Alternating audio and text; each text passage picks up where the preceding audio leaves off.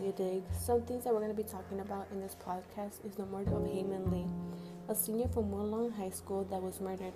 Her boyfriend, Adnan Syed, was convicted for the murder of Hay and not given a third trial. I, however, think it was somebody else.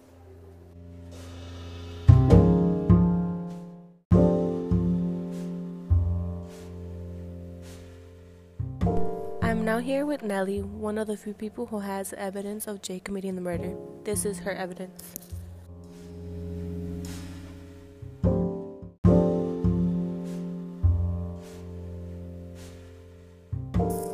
Hi, I'm Nellie. I found it interesting that Jen, who's Jay's friend, told police that Jay had told her that he didn't bury the body at all, that he had nothing to do with it, yet he took many precautions, for example, cleaning the shovels and cleaning the back of the car.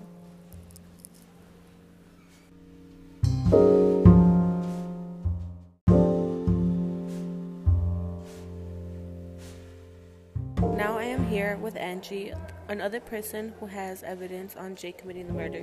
This is her evidence.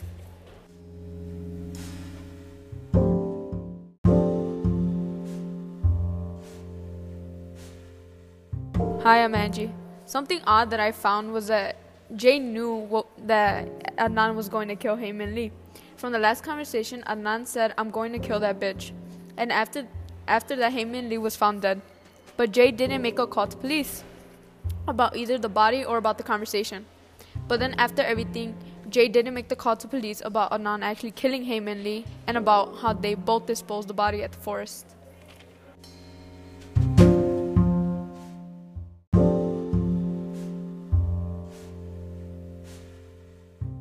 Those are all the witnesses that came forward for the episode 1. We learned that Jay took precaution even if he claimed to not have anything to do with the body. And if he claimed not to be, why did he call the police? That concludes our first episode. Thank you for listening and come back next week as we interview Asia, a witness that saw Adnan when the murder was committed. Bye.